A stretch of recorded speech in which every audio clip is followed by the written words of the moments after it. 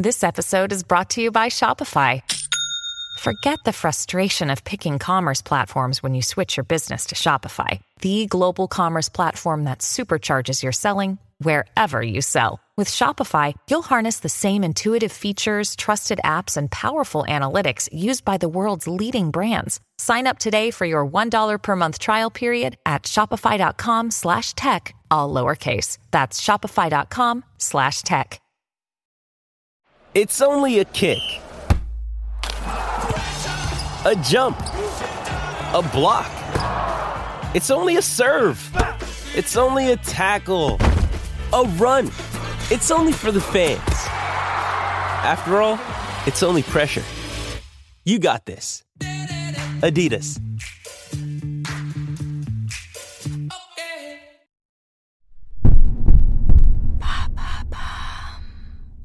What is sad fishing? Thanks for asking. Since the advent of social media, we've gotten used to seeing highlight reels of people's lives on our news feeds. But in recent years, people have been more and more willing to share posts about moments of sadness, rather than acting like everything's perfect all the time. Is it more authentic, or simply another veiled form of attention seeking and like hunting?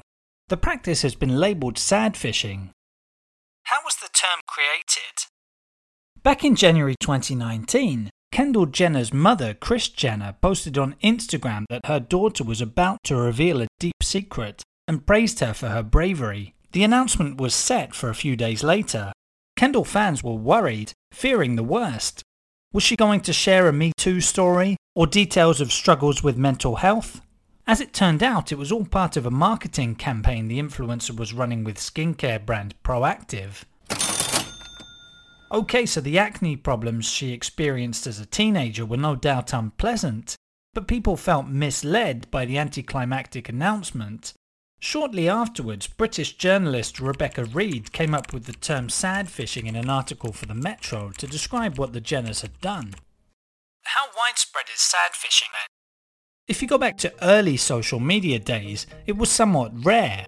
In 2007, Britney Spears' superfan Chris Crocker posted a YouTube video of himself tearfully pleading with the world to leave Britney alone in response to criticism being aimed at his idol. The young American was widely derided for being overly dramatic in order to boost his own fame.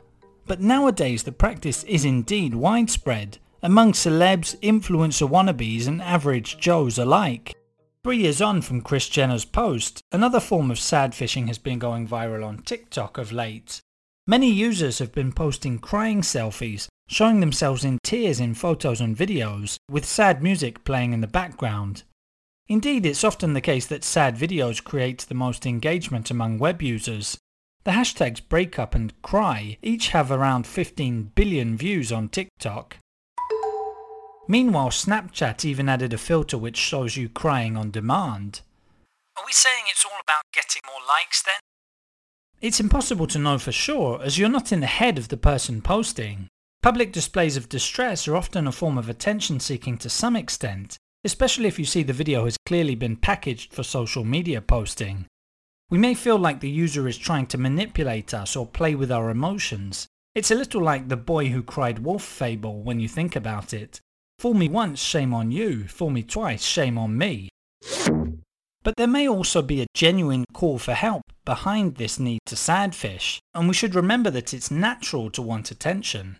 Belittling that can even be a form of cyberbullying or victim blaming, according to Psychology Today.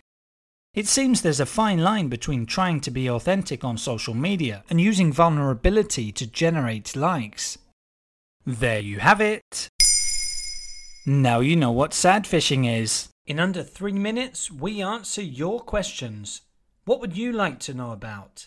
Use the comments section to send us your questions.